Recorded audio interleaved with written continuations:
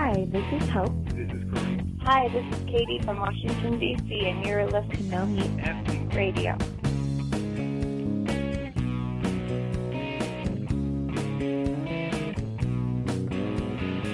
So Matt, I gotta know, how is living at my grandmother's house?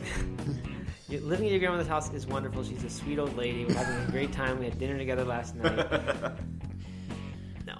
Doug's grandmother is not actually at the house, but this is a fun fact, everyone. I am, in fact, living at Doug's grandmother's house. We signed a lease, my family did, to get into a place. If you've been following along with our housing woes, will be over in about 3 weeks, but in the meantime, Doug's grandmother was nice enough to let us stay in her place because we looked really hard to find a place to stay for 3 weeks. All the extended stays, all the Airbnbs, which is getting cracked down on now, and we couldn't find anything. It was nothing. So we are extremely grateful to have a place to live, even if it's your grandmother's house. Well, you're actually right down the road from where I live now, so it'll be kind of fun having you as a neighbor. Yeah, for a few weeks. For a little bit. And then you're going to go all the way across town. Yeah. So anyway, we've got a fun episode today, an interesting episode, talking about Doug's race, the race that we haven't really, last episode I didn't even barely wish you good luck in it. We were I know, I had to wish myself for you. Yeah. But I guess my way of paying you back is that we'll spend this whole episode talking about your race. No, not the whole episode, but we will use that as our jumping off point for what I think is a good discussion about when to quit and when to stick with it. Yep. In the meantime, or before we do that, I wanted to quickly mention that we've got the brand new No Meat Athlete logo shirts available.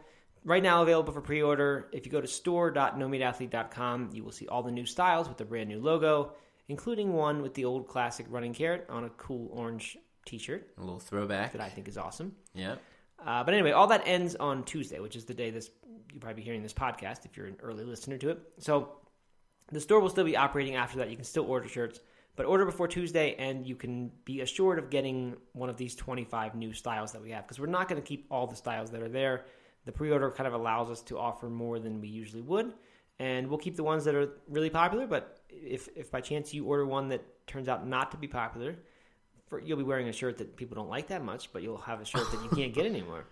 So maybe they just didn't think that they would look as cool as you do. Right, maybe you're more fashion sensible than they are, and and a year from now, everyone, California, Europe's going to be wearing this shirt. Yeah, or wish they could, but they can't. You can sell it on eBay for thousands of dollars. Oh, definitely, a minimum. Yeah. But no, the new logo, if you haven't checked it out, it's not on the blog banner yet, but there's a blog post about it on nomeatathlete.com. It looks really good, and it looks awesome on the shirts. It does, and the site redesign is coming soon. That'll be, hopefully in the next month or so, that'll be finished. But yeah, we haven't really talked about the new logo much on the podcast, but it's kind of a significant thing. I mean, that running carrot is something people have associated with No Meat Athlete since the beginning because it's been there since the beginning. For the past few years, though, I've started to kind of realize that it doesn't quite, I don't know, it's fun and it's cute, but I think that doesn't really quite sum up what No Meat Athlete is about these days. When it started, it was fine. Like, I wanted it to be the fun approach to this lifestyle that I thought was kind of lacking, and I thought it was, I had this militant kind of impression of what vegetarianism and veganism meant, so that carrot was the opposite of that. Yep. But I think now it's kind of become something that's more meaningful than just a fun alternative to militant, preachy approach to this lifestyle, and I think the new carrot, and this is actually a new carrot in the logo, I think it does a nice job of summing up just what the brand feels like now. Hopefully a little bit tougher than the cute, smiling carrot, but still good logo. It still is an homage to the original running kept carrot. The carrot. Yeah. He's just not alive anymore. It's good. And, I'm probably you might lose a little respect for me, and certainly some of our listeners will too, but, I always thought that the running carrot was a little too cute for what I would want on most of my shirts. And I really like this new logo. I'm stoked to sport it. And no, why would I lose respect for you? That's exactly what I thought. I mean, that's my thoughts exactly. Why I thought it was time to change it. Okay.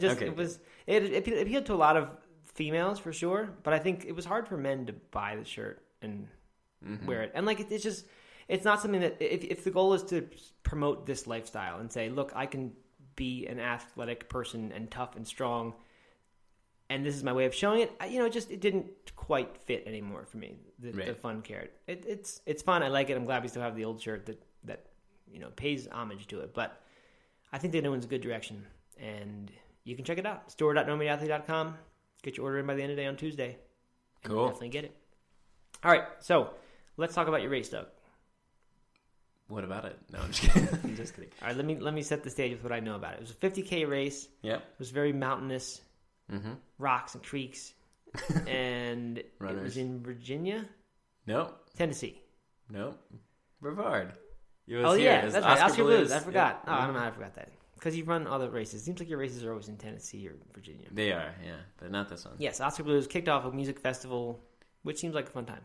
Yeah. It was a neat event. It started and ended at Oscar Blues' Rebranch.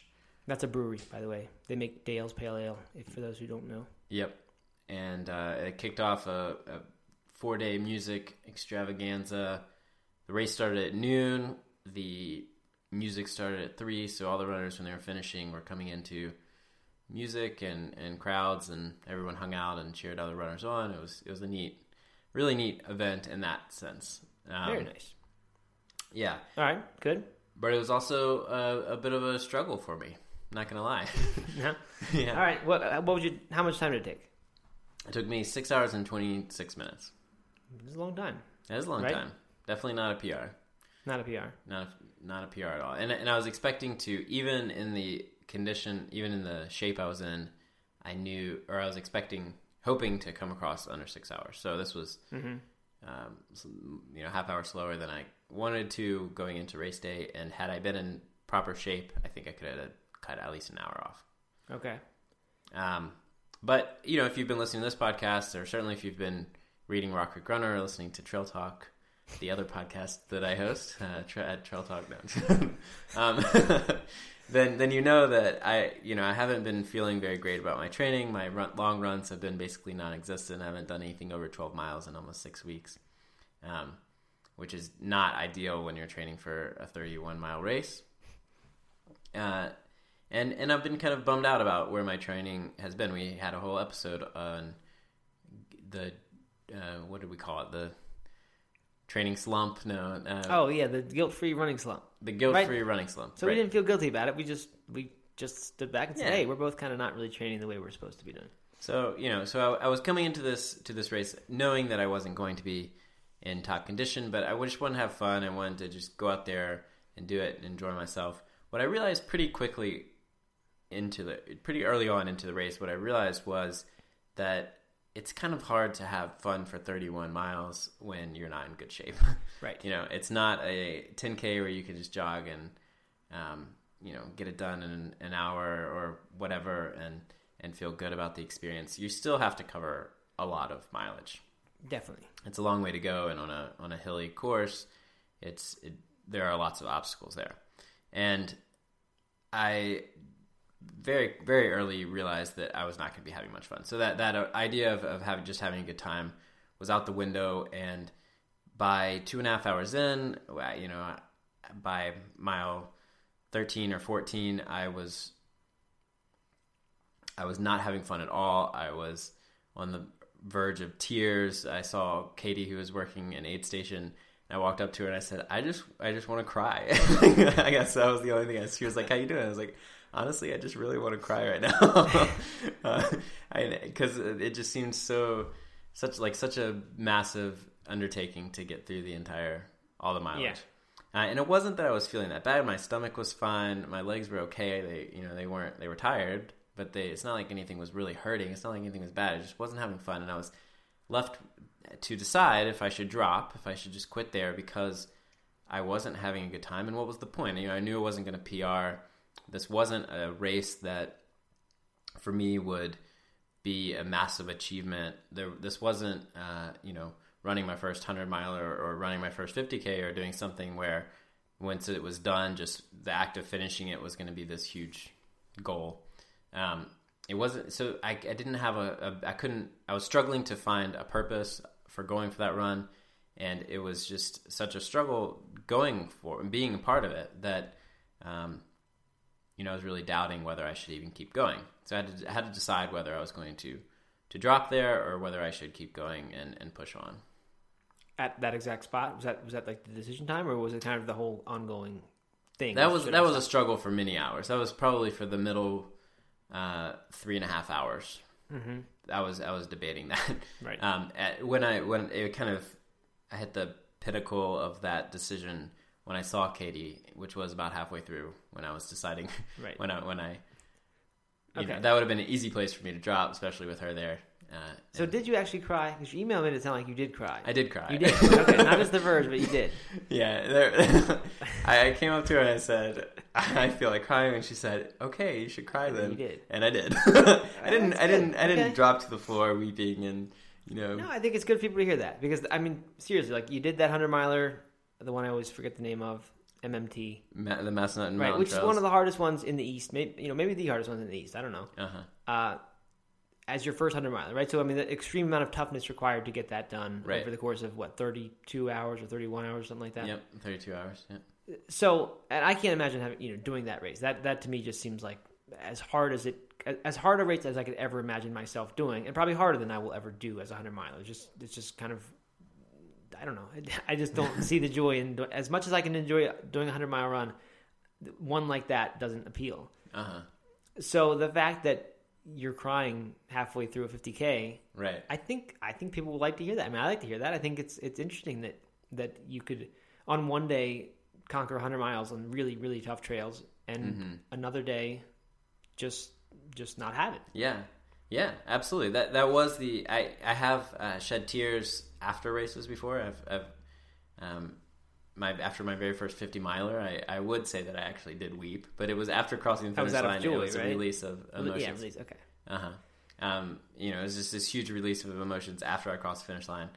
This was the first time during a race where I was just really in that low of a mental state where I wanted to quit that bad that I wanted to cry because it just seemed so insurmountable to finish.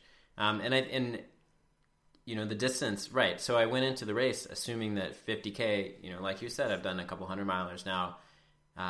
30 miles doesn't seem that far, and I know that sounds kind of stupid to say and silly to say, and for someone who is building up to their first half marathon or something like that Sure. might sound annoying. But I knew that the distance, or I knew that I could do the distance. So when going into the race, I didn't think that I would struggle this much. Mm-hmm. And so it was a reality check that coming into something so ill-prepared and mentally ill-prepared too, just mentally prepared for the struggle. It was a reality check for me for sure. Okay. So after you cried, you didn't just reach a point where you said, okay, I'm going to keep going and I'm going to finish this thing no matter what? You still had several hours of... I did. I still had quite a bit of struggling to go. But Katie then said, and I really like this, she said, you're feeling this way, and that's okay. Accept it. Just know that today is going to be a really hard day and you're going to struggle. So take away any expectations you had, any ideas of this being fun. Just let all that go and just keep going and see how that feels. Spoken like a true yoga instructor. Spoken like a true yoga instructor. Be in the moment, accept what you have, in the situation that you have been dealt, and so that's what I did, and I kept going at that point, and with the assumption that that wasn't me saying I'm going to run to the end. That was me saying I'm just going to move on from here and see what happens, and so I did, and I kind of kept doing that. And kept asking myself, why am I out here? Why am I doing this? What's the purpose of all this? And the why is what I was really struggling with. The answering that question was what I was really struggling with.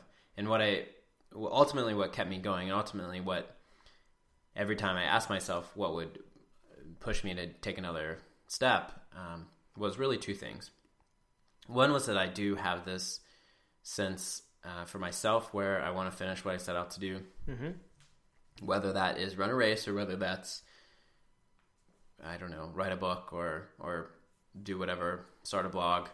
I don't want to just do it and let it fizzle out. I want to do it and do it to the end. And then the other thing is accountability. Katie would have been totally fine with me dropping. She was having a good day, and I think she wouldn't have been upset. But I knew that there were all these people following along, you guys that are listening here, and then everyone in Rock Creek Runner world and that community that was following along, and people were tweeting at Katie to ask how I was doing, and there was all this, you know, my family was checking in, and just knowing that people were out there paying attention and caring, and knowing that I would then have to write about it. Yeah, I know. And that was enough for, at least for me, to keep going until something terrible happened, and I then had a good excuse to quit, you know. Yeah, I didn't expect to bring this up, but hearing you talk about this reminds me so much of the worst 50K I've ever run myself. I did run one 50K where I did not finish it, but I kind of went into that knowing that I probably wouldn't. I used it as a training run for the Boston Marathon, and said if I just get half of this thing done, it was a 2-loop race, and I said if I do half of this, I'll be pretty good, and that's good enough. And if I feel like great, then maybe I'll finish it, but didn't. But there was a race where I was, you know, intended to finish, and thought it was going to be an easy, reasonable course. And in fact, I had been testing a new training method, one that I'd read about in Tim Ferriss's 4-Hour Body. And it was the CrossFit endurance method of not ever running more than 2 hours at a time for any run. So most of the workouts would be 800-meter interval type things. And the idea was, you know, do these anaerobic workouts. That will itself build your anaerobic system. So you don't need to do this long, slow distance. If you get in a few 2-hour runs, you'll be all right. So I did that. I remember when you were doing that and you were writing. We weren't working together at the time, but I remember reading that post. So I did it, and I don't know that is what failed so badly. It didn't turn out like a good day, but I didn't know anything about the course going on. I just signed up. Some friends were doing it, and I said, yeah, I'll do it with you. And it was up in Pennsylvania. I can't remember the name of it. I wish I knew it. I'd prepared that, but I didn't expect to bring this up. But anyway, the first 8 miles were just straight uphill, and the first 8 miles took 2 hours. Oh wow! Of hiking, so yeah, so not like slow or feeling it yet. You just couldn't go faster than that. Right. So that after that, I was like, wow, this is really going to be a tough race, and I'm in trouble because I haven't put in any long workouts, and you know, I don't know that training system failed. It's just that I was not at all prepared for that kind of day. So by the time I got 10, 12 miles in, my legs were sore, and I was just like, wow, I don't know how I'm going to go 20 more miles. I feel like quitting now. And what I did was just sort of, and I've told you this before because I wrote it in your book about your running mantra thing, that my thing was when it got really hard, what I would do is just remind myself that it's really nice that I can be out here in the woods with all my physical capabilities, that I'm able to be out in the woods and have this freedom and all this stuff, that I can just walk through a woods and spend the next 6 hours walking through a woods. If that's there's a lot of really nice things about that. Sure. It doesn't have to be this thing that is this huge, terrible thing in your head that, oh my gosh, I failed at this race and it turned out to be a disaster and I'm letting everyone down. I just kind of turned it into that. But it still took a lot to keep going. Like, just still to face that you're going to be walking / running for the next 20 miles after you're already tired and you just want to stop is really hard. And the thing that kept me going, and that has always kept me going, it is those exact same two things that you mentioned. One is there's just a general feeling of like, I just don't want to quit things, right? If I say I'm going to do something and you set out to do it, then you just want to finish. You don't want to know that you made the decision to stop when you physically had it in you to keep going, even if it got really painful. If you hurt your leg and you can't go anymore, that's one thing. But if you just decide it's more painful to keep going than stopping, and you decide to stop, you always remember that, and it's going to stick with you. The other thing is accountability, which you mentioned. And in a couple of my Vermont 50 mile in particular, I remember feeling really, really badly. Like I really wanted to stop, probably 30 miles in. And the reason I didn't is because I had this blog and I had written about this thing and I said I was doing this. And it was one of those things where you just know people are going to, it's not just going to be you who remembers this. You're going to have to write about this and face up to it and say, I ended up quitting because it was too hard. Mm-hmm. And we talk about accountability all the time. We tell people to, when you want to make a habit change, kind of install accountability in some way or another. But I think it's easy when people hear that, and even when you talk about it,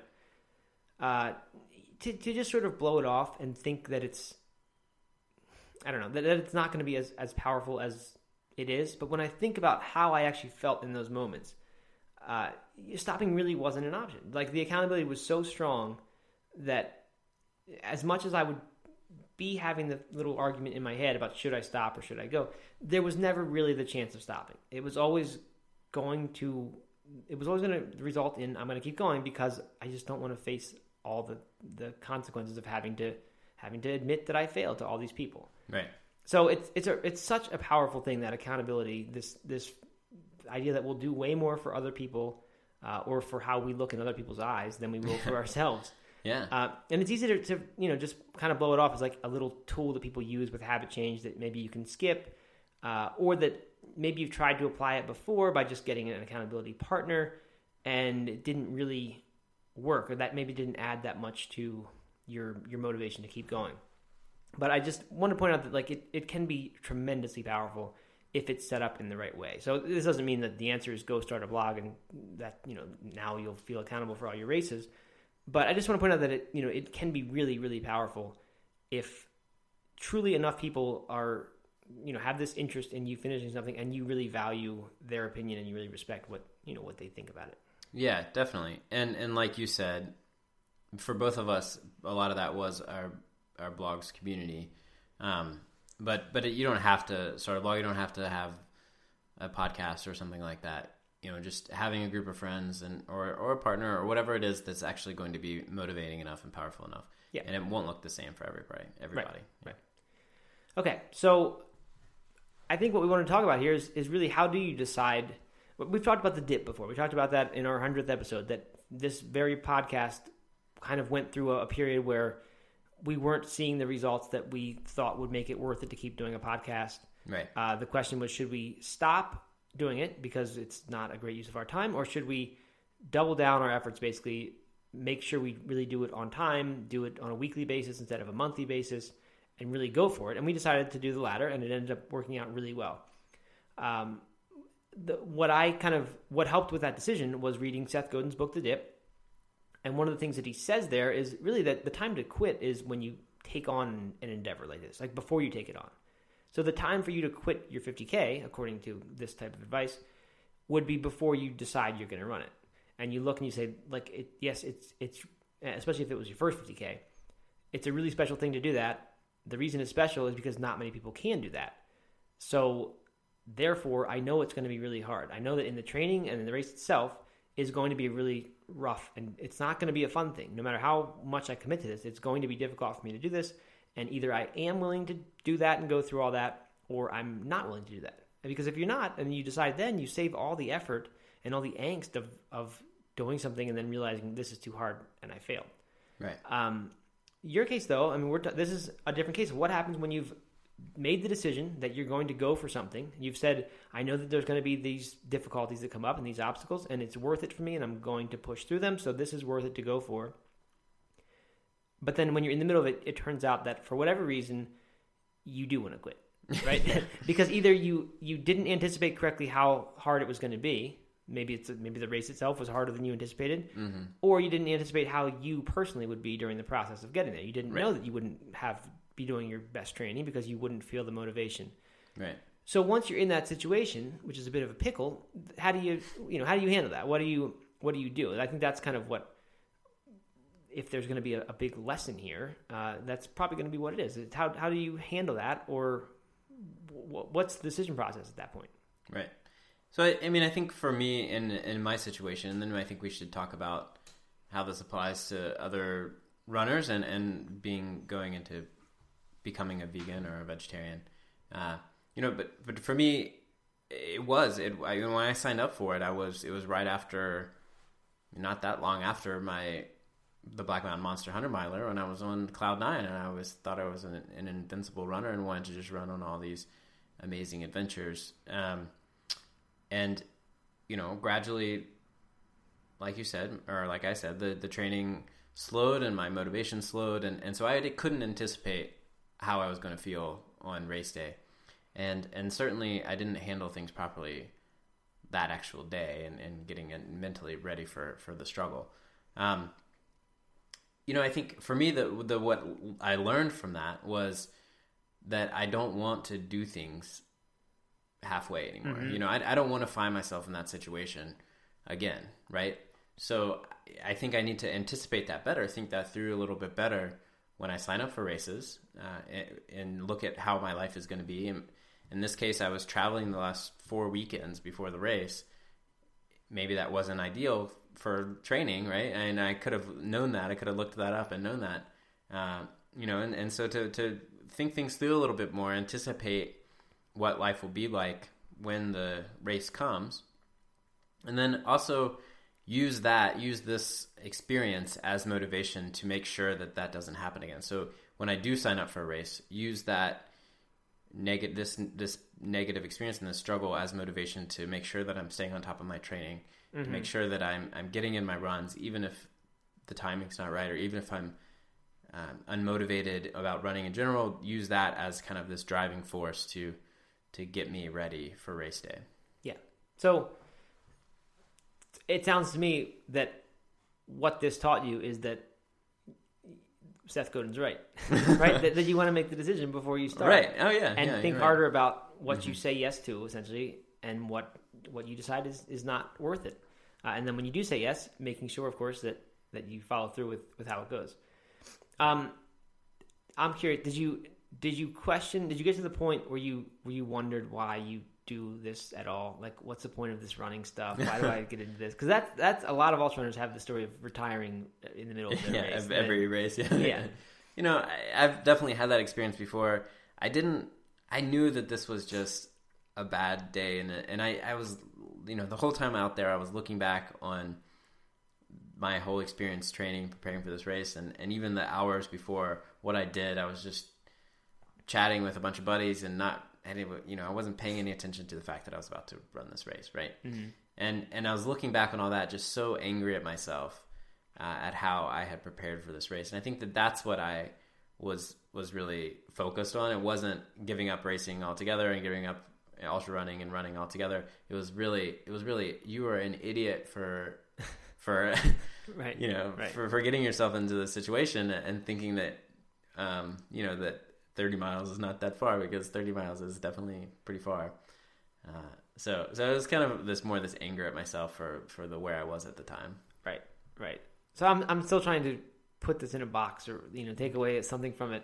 What's interesting now also is that you mentioned to me before we did this episode that one of the things that you thought this could be about was the answer being that you need to have that something needs to be meaningful enough to you, right? Because when we were talking about veganism, and someone who we've had an email from recently who was having problems sticking with it, or just having some cravings and not sure how to deal with it, and the answer kind of was like, figure out why this is worth it to you. Sure. Get really strong on what your motivation is, whether it's a health thing, which is harder to be really motivated about health thing, because she was talking about having a croissant once a month that she just couldn't get away from. She just loved that thing so much. And like from a health perspective, having a croissant once a month doesn't change your health. It just doesn't. But if it's an ethical perspective of I'm not going to eat anything that was taken via cruelty, like dairy products, that's something you could possibly get motivated enough about and associate enough meaning to and purpose to that then you would decide that yes, this one croissant per month is too much and I'm not going to do that. So I'm just wondering, like you kind of mentioned that was a solution, but it doesn't sound like that was anything that kept you going here, right? Like nothing about this race, your finish was, I love ultra running so much, and this means so much to me that this race means so much that I'm going to finish it. Well, I think that was part of the problem, right? That there wasn't that I hadn't decided to go out after a PR. I hadn't decided to use this as a stepping stone for my next race, or I didn't really have a why going into it, right? It wasn't this huge goal. The distance wasn't a distance goal. I had no time goal. The only reason to go out there, the only reason I signed up for it to begin with was because it seemed like a fun event, and I like running ultras. And that in the day that wasn't enough. And had I taken the time to plan more and really discover that why and ingrain that why into both my training and to my experience on race day, I think I would have done better. Mm-hmm. But you can't find that why in the middle of the day. You can't find that why in the middle of the struggle, right? Right. You have to have... That's when you fall back on the stuff that's in place, the accountability, right, or whatever it is about you and I that doesn't really like to quit things, and a lot of people. Exactly. Yeah. So you have to do that beforehand, and then you have to really take hold of that when things are tough, right? Right. So looking back, given that you didn't have a strong why, you didn't have a strong reason to finish this race, the question that comes up for me is, does it seem to you now that it was worth it to finish, right? Was it worth it to go through those extra 5-6 hours of pain? Mm-hmm. You did not have to experience that, right? You could have just stopped. Yeah. Was it a worthwhile thing to finish that race? Now that you're in, because right, when you're in that painful state, you're not in any kind of state to say this is the right decision. But now you've done it, and you're level-headed about it now, and you don't hurt anymore. Yeah. I mean, I think I've heard multiple times women compare ultra running to childbirth, and women don't like when you do this. Well, I've tried this with my wife. I think the analogy is not that an ultra marathon is as painful as a childbirth, because I'm sure that childbirth is way more painful, but that you immediately forget the pain, right? As soon as it's done, and the pain is over, then you immediately forget. So I'm not comparing pain levels here. I don't want to offend anybody. What I'm talking about is that, I cross that finish line, I lay on the ground, I catch my breath, and within 15 minutes later, I was like, oh, it wasn't so bad. Right, right. And so today, of course, I'm glad I finished, because I'm really glad I'm not having an episode. We're not having an episode here about how I didn't finish, right? Right. I'm really glad that when I went to a wedding 2 days later, and my friends knew I had just run a race, that I didn't have to say, well, I just didn't have it in me. I couldn't finish. Right. I'm really glad of all those things. And I'm glad that I set out and did something that I committed to. My friend was the race director, and I think it would have bumped him out. And aside from the accountability part, I think I just would have been a little embarrassed that right. I had not finished his race, right? So I'm really glad on all those things now. Yes, absolutely. Mm-hmm. But in the moment, it's so hard to see those things. Right. So it sounds then like once you had made the commitment, it was worth going through with it and finishing it. Yeah. But it was actually not worth making that commitment. Yeah. Right? Right. In this particular situation, it wasn't the right decision to do that. Absolutely. If I could look back, to take a step back 3 months ago and look at my schedule and think things through and know what I know now, mm-hmm. I would have never signed up for it. I would have been out there volunteering with Katie and had a much better day, probably. I think that in itself is interesting and worth being the point of this episode, is that you can, that it can that's a different question, right? Not was it worth it to do that race or to finish that race, but yes, it was worth it to finish it once you had signed up for. No, it wasn't worth it to actually sign up for it. Right. Right? That those answers can be different. To me, that's kind of interesting. And I think that says something interesting. I mean, it points out how much you value not quitting something once you've said you're going to do it, mm-hmm. which I'm not trying to say that's a great virtue either. I mean, maybe that's good, but there are some situations where you should. That's a bad thing. Yeah, right. Where you should. Like if your goal was run across the country, and a quarter of the way into it, you realized it was a really bad idea, and then you spent the next 3 months doing something you hated and suffered for it, and maybe had long-term effects because of it. It'd have been better to quit then. Right. So I'm not saying that it's good or bad. It's just interesting that if you have that trait in your personality, that it can be the right decision to keep going. Or the one that for you was right, even if it wasn't good to get into this in the first place. Right. So, I don't know. That's unique to me. Interesting. Yeah, absolutely. Yeah. Good. All right. Well, let's wrap it up here then. We're slowly getting back in the swing of things. As I've said a few times, threatened. We have a few guests that are making their way onto the podcast in the next few weeks, but none of the 6 that I have in mind have quite been finalized yet, so I can't give names. Okay. But we're working on them. So expect some new things in the podcast. As we mentioned, the new No Meat Athlete logo shirts are available for pre-order through Tuesday, which is probably the day you're listening to this, if you listen to it. Which is Tuesday, September 15th, right? Tuesday, September 15th, yeah. Yes. So go over there, store.nomeatathlete.com, check out the new logo and the old Carrot throwback shirt, which I think is cool, and get it pre-ordered so that you're going to get it if that sort of thing is up your alley. Yeah. All right. Well, then, let's sign it off, Doug, before we say something stupid. Sounds good. All right. Thanks for listening, everyone. Take care, man. Take care, everybody.